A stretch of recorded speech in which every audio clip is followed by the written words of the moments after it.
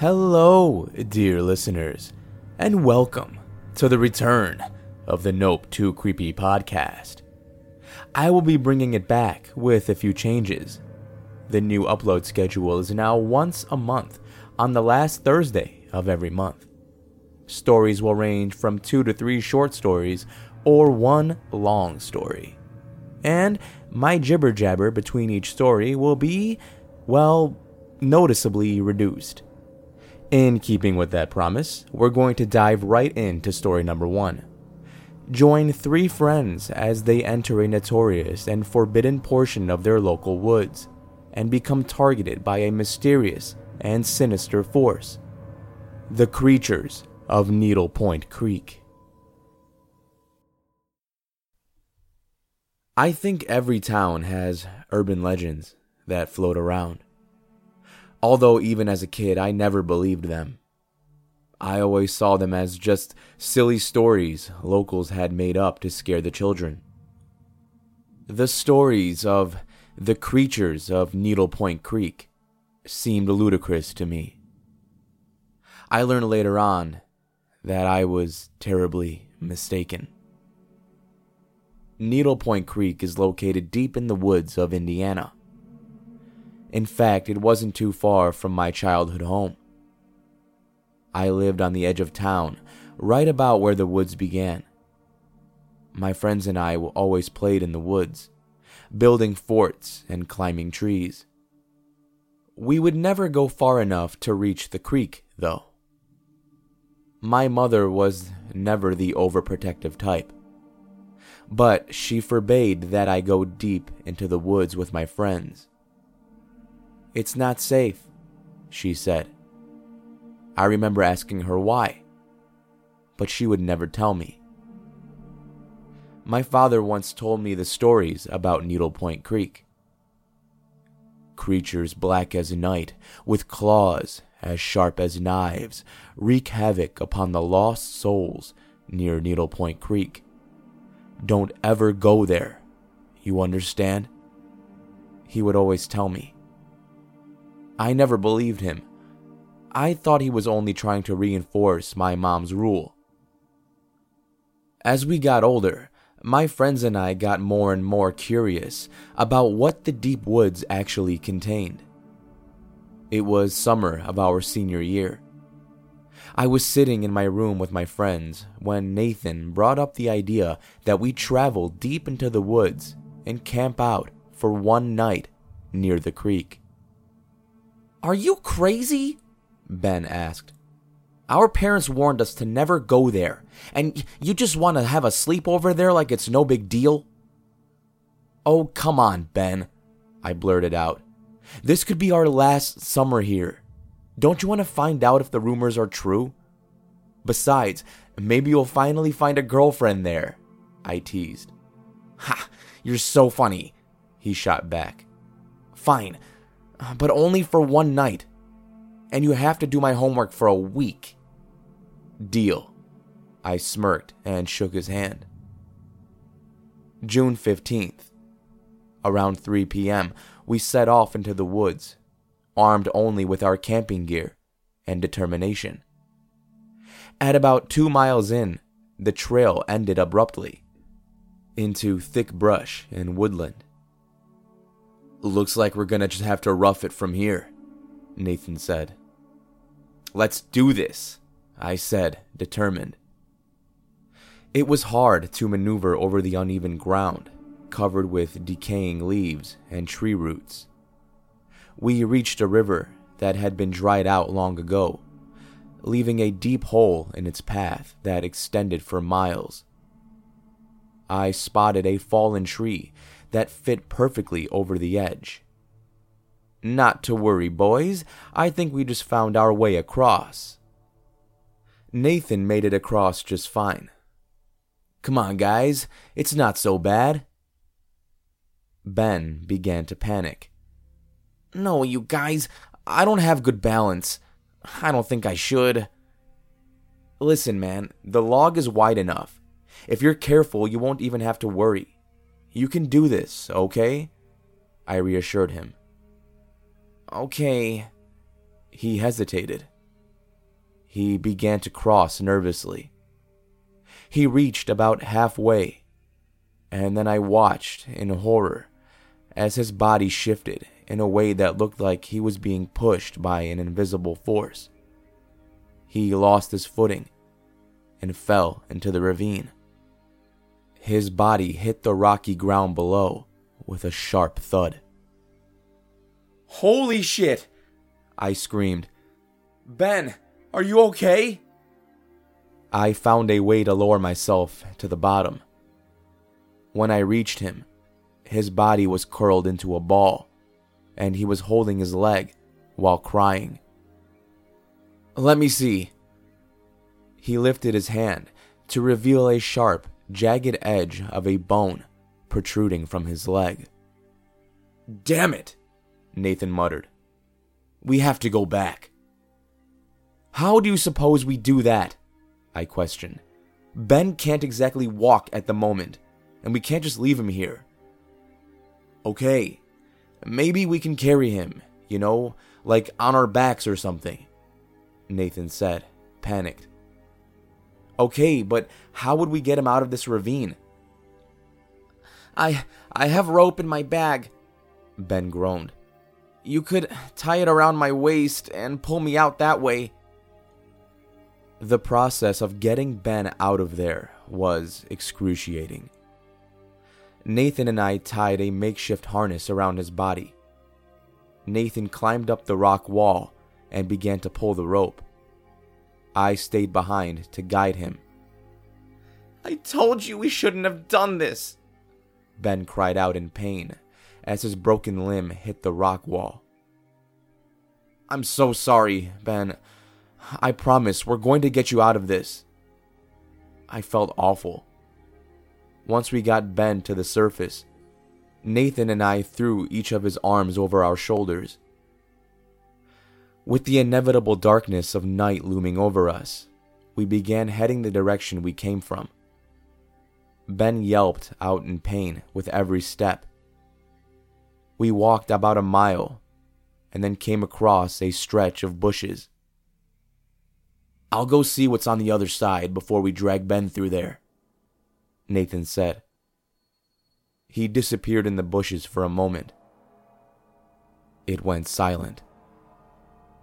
"Nathan," I called out. No response. "Come on, man.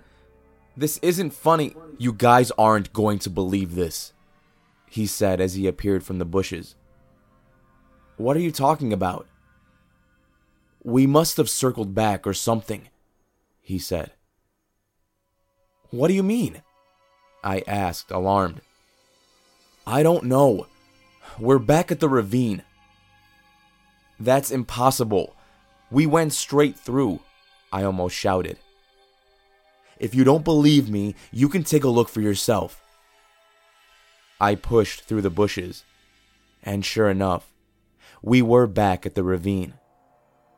Suddenly, everything was quiet. "Hey guys, are you back there?" No response. "Guys!" Suddenly, I heard giggling, but there was something off about it. It almost didn't sound human. "Ben, Nathan, is that you?" The laughing turned into a low growl. I ran back through to the other side. "Why do you look scared?" Ben asked. "Yeah, why do you look so scared, Isaac?" Nathan smirked. I don't know. I guess there's an animal back there or something." "I think you're just imagining things. I didn't hear anything," Nathan said as he stared past me. We headed through the brush yet again to try and find our way out. About half a mile later, we came to the same patch of bushes. "Okay, I know for sure we did not circle around. This isn't possible," Ben yelled. "I don't know what's happening." I began to panic. and Nathan said nothing. "Stay here. I'm gonna go find a way out of here," I told them. I ran through the woodland, trying not to trip. I found myself back in front of the bushes. "What the hell?" I shouted. I ran in a different direction, back at the bushes. I ran again and again, and found myself back at those same bushes each time. "Guys, I think we're stuck in some kind of loop." I tried to catch my breath. "That's not possible," Ben said in disbelief. "I don't know, okay? All I know is I tried every direction, and every direction led me back here. I don't know what's going on. But for right now, there's no way out." I tried to come to terms with it as the words left my mouth. "What are we going to do?" "I don't know. But for right now, our best bet is to try and stay calm and set up camp while we figure this out." Nathan and I set up the tent we brought with us. I built a fire and then tried my best to stabilize Ben's wound with a first aid kit I had taken from my parents' closet. "Hey, Isaac," Ben said as I was wrapping his leg in gauze. "Yeah?" "What if our parents were right?" "What do you mean?" I asked. "About the creatures. What if that's what's happening to us right now?" "That's not possible. Those are just silly kid stories," I tried to reassure him. But I had a feeling in the pit of my gut that I was wrong. Night fell over us in a blanket of darkness. We all sat around the fire to keep warm. Nathan stared off into the darkness. "We should just accept it," he said in a trance-like state. Accept what?" I asked, concerned. "We're never getting out of here. They're coming for us. They're going to take us, and we should just accept it." "Who's they?" I asked, frightened. "Them," he replied as he pointed out into the dark. "You know something, Isaac?" he continued, reaching into his bag. "Dude, what are you talking about?" I said, on edge. "The creatures really aren't that bad. In fact," he said calmly, as he began to pull out a fishing knife out of his bag. "Nathan, what are you doing with the knife?" I panicked. "I think we should embrace them," he laughed, and I watched in shock as he lurched forward and stabbed Ben in the stomach. I heard Ben scream as the knife plunged in and out of his body. "No!" I screamed. The next few seconds passed in slow motion. I ran toward him and tried to tackle him. With almost inhuman strength, Nathan threw me into a tree. I felt my skull hit the base of the tree, and then everything went black. I woke up slumped against the tree. My eyes fluttered open as I saw Nathan crying next to Ben's lifeless body. "What have I done? What have I done?" he sobbed. "They made me do this!" he screamed. "Who made you do what?" I choked. "The creatures! I never wanted to hurt anyone, but they made me." His face was smeared with blood. I tried to sit up. "It's okay. We can fix this," I tried to calm him. "No, we can't. Ben is dead. They made me kill him. And now," he said as he stood up, "they're going to make me kill you too," he cried as he headed toward me. "Nathan, we can talk through this. I'm your friend," I pleaded. "I'm so sorry, Isaac," he sobbed as he raised the blade above me. In a split second, I saw a large, black, mist-like creature swoop in over him. With claws as sharp as knives, the creature disemboweled Nathan. I watched as his intestines fell from his stomach. The creature took one final swipe. Nathan's head came off and rolled towards me.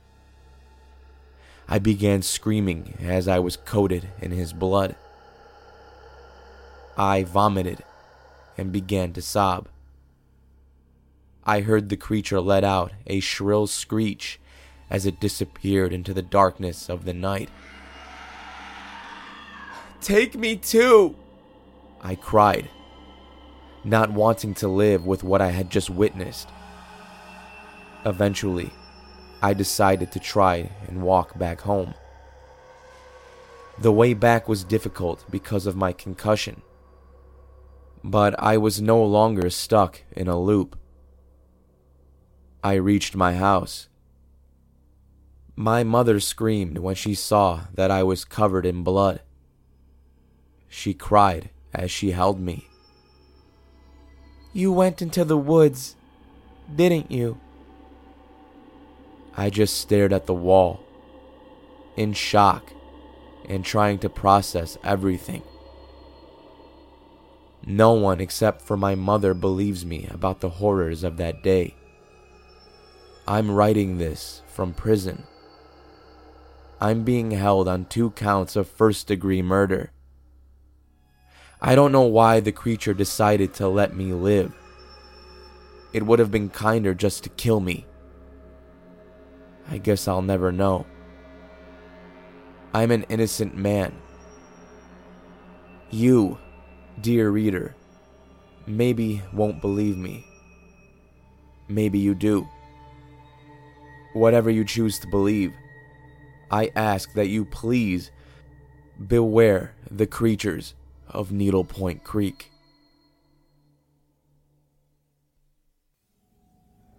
Our next 2 stories are in honor of the upcoming American Independence Day. In this first one, we are told about a mysterious sighting and recall a serious memory on the 4th of July. I'll begin my story with a brief explanation on what I'm about to write. While it may not be necessarily bone-chilling, it's a true experience, not only for me, but for the handful of people that were around me. Everyone has their plans for Independence Day, and for a lot of us that means fireworks. While my family and I would usually launch off quite a few on our own, we weren't able to obtain anything during this time, because you have to go to South Carolina in order to get any. We lived in Virginia, where it was illegal. Being July 4th, and without any fun to shoot off on our own, we decided to go to a local park that has small mountains and that was hosting its own firework display for anyone to come and watch. We got there around 7:30 p.m., and it was already pretty packed. Other than the chilly winds, the nights were like most other summer nights in the city. I was only about 12 at the time, so I was absolutely impatient about the show. Alas, the display of vibrant explosions started roughly 10 minutes later than scheduled.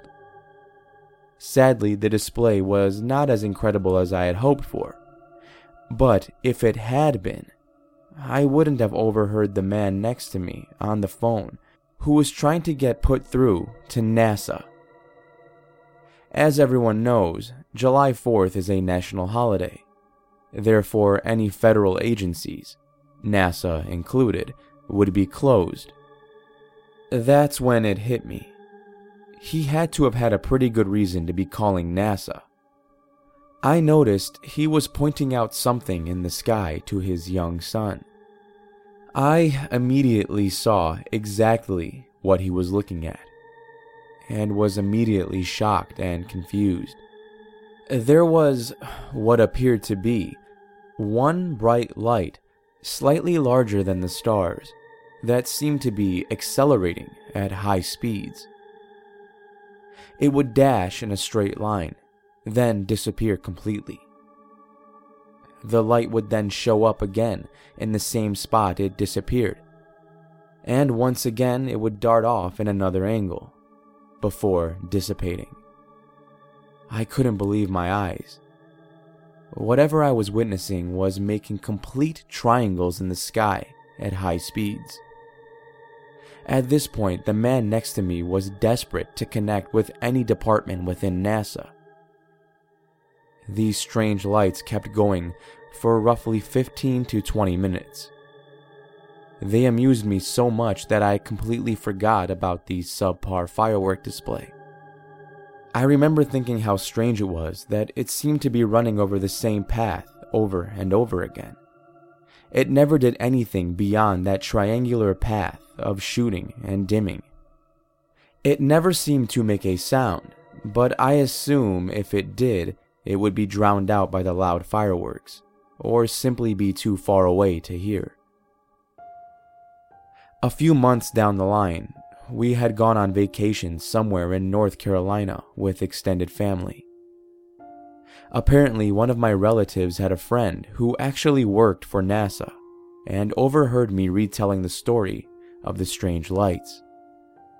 She immediately called up her colleague for me to talk to, which was the coolest thing ever, being 12 years old. This woman had been working for NASA for something like 10 or 15 years, but I never figured out what field exactly that she was in.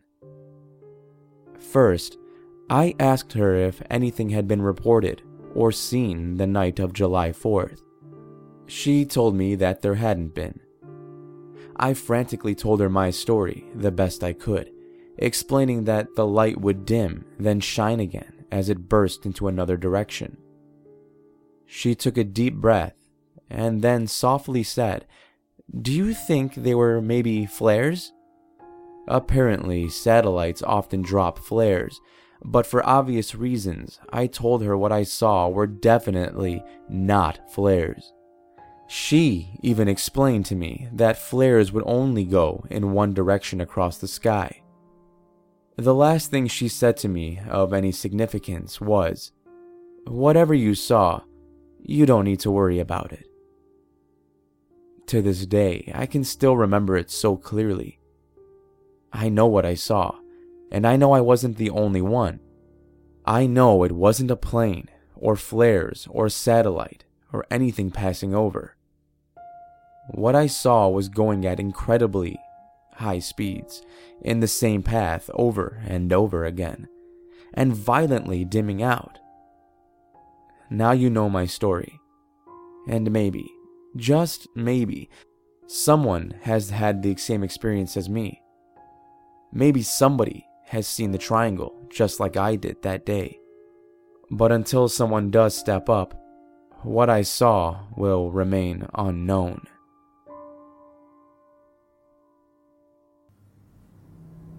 And finally, this last story might make you think twice before lighting off any fireworks this year. Enjoy. They're putting something strange in our fireworks. I didn't expect this 4th of July to be different than any other. Every year, my wife, son, and I would have the same tradition. Buy some root beer floats, head out to the lake, stop at the local mom and pop shop for fireworks, and then light them off at around 7 p.m. My son, Denny, is 10 years old and loves fireworks. My wife, however, always had an irrational fear of them. Or so I thought it was irrational, until 2 hours ago. We got to the fireworks stand around 4 p.m. that day. Denny picked out a few of his favorites. They were mostly those tiny ones that flare up a little bit, like the army tanks and the smoke bombs. My wife, Erica, always stayed at the lake house and watched from a distance. I don't want you to think I'm a bad father, because I'm not. Denny also had to keep his distance while I lit the fireworks. After we finished roasting s'mores on the fire, and Danny shared one of his made-up spooky stories, Erica went inside to take a shower. Dad, Mom's gone. Denny paused. Can we do them now? Please? His pearly blue eyes appeared glazed near the fire pit.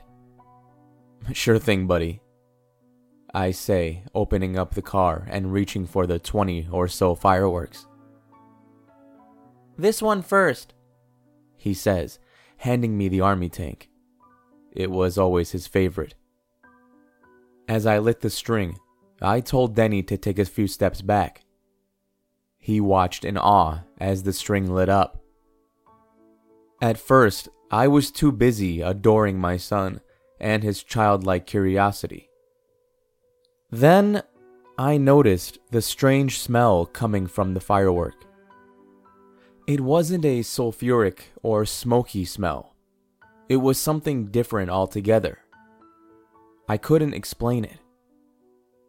I flared my nostrils and trudged on, getting ready to light the second firework. Dad, are you okay? I'm fine. I just feel a little lightheaded is all. I stood back a little further this time, even though I thought that the first firecracker had been some sort of fluke. I watched as the fire went up into a flame, except for this time it was green instead of purple. By the second firework, I started feeling dizzy and lightheaded. I looked over at Denny, who moved closer to me. Step away, Denny, I whispered. I wasn't even sure he could hear me.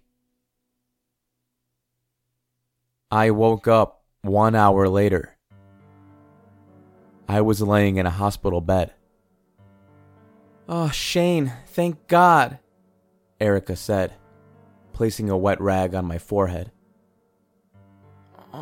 What happened? Where's Denny? I asked. My wife's brow scrunched up. Look, no one blames you. Where is he? I yelled. He's a few doors down. They've got him on a respirator, she said, looking away. What happened? I asked. Is he gonna be okay? There was something in those fireworks. No one is sure what, but... She pulled down the bed sheets.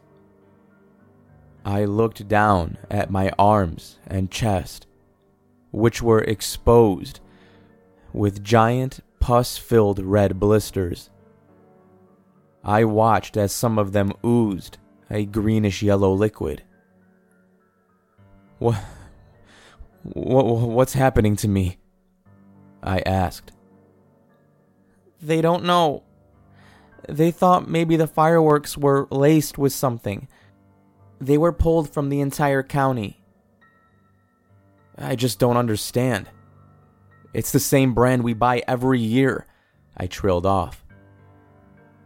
As I laid in my bed and waited for Erica to come back with good news about Denny, I knew I had to stop other families from getting hurt. I don't know how many more hours of this I can endure. It's almost like the blisters are pulsating. It's as if they have their own heartbeat. I can feel myself sweating and going in and out of consciousness. Someone help me.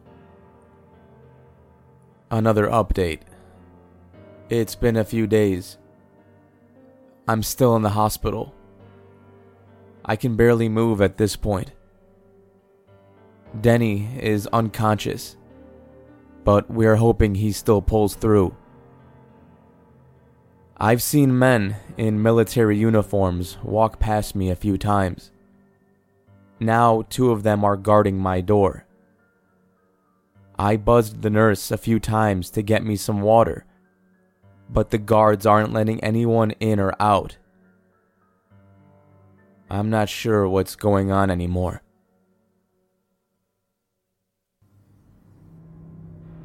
I want to thank all of you for joining me in the reanimation episode of the Nope Too Creepy podcast. If you're interested in learning more about the authors of these stories, please check the show notes for all their information. Just a reminder that new episodes will be posted on the last Thursday of every month. In the meantime, if you could give the show a follow on whatever platform you're streaming on, whether it's Spotify, Apple Podcasts, SoundCloud, Google Podcasts, I'm still new to all this. That would be awesome. So until next time, this is your host, Dan David, reminding you all to stay safe out there. I'll be seeing you in the next episode.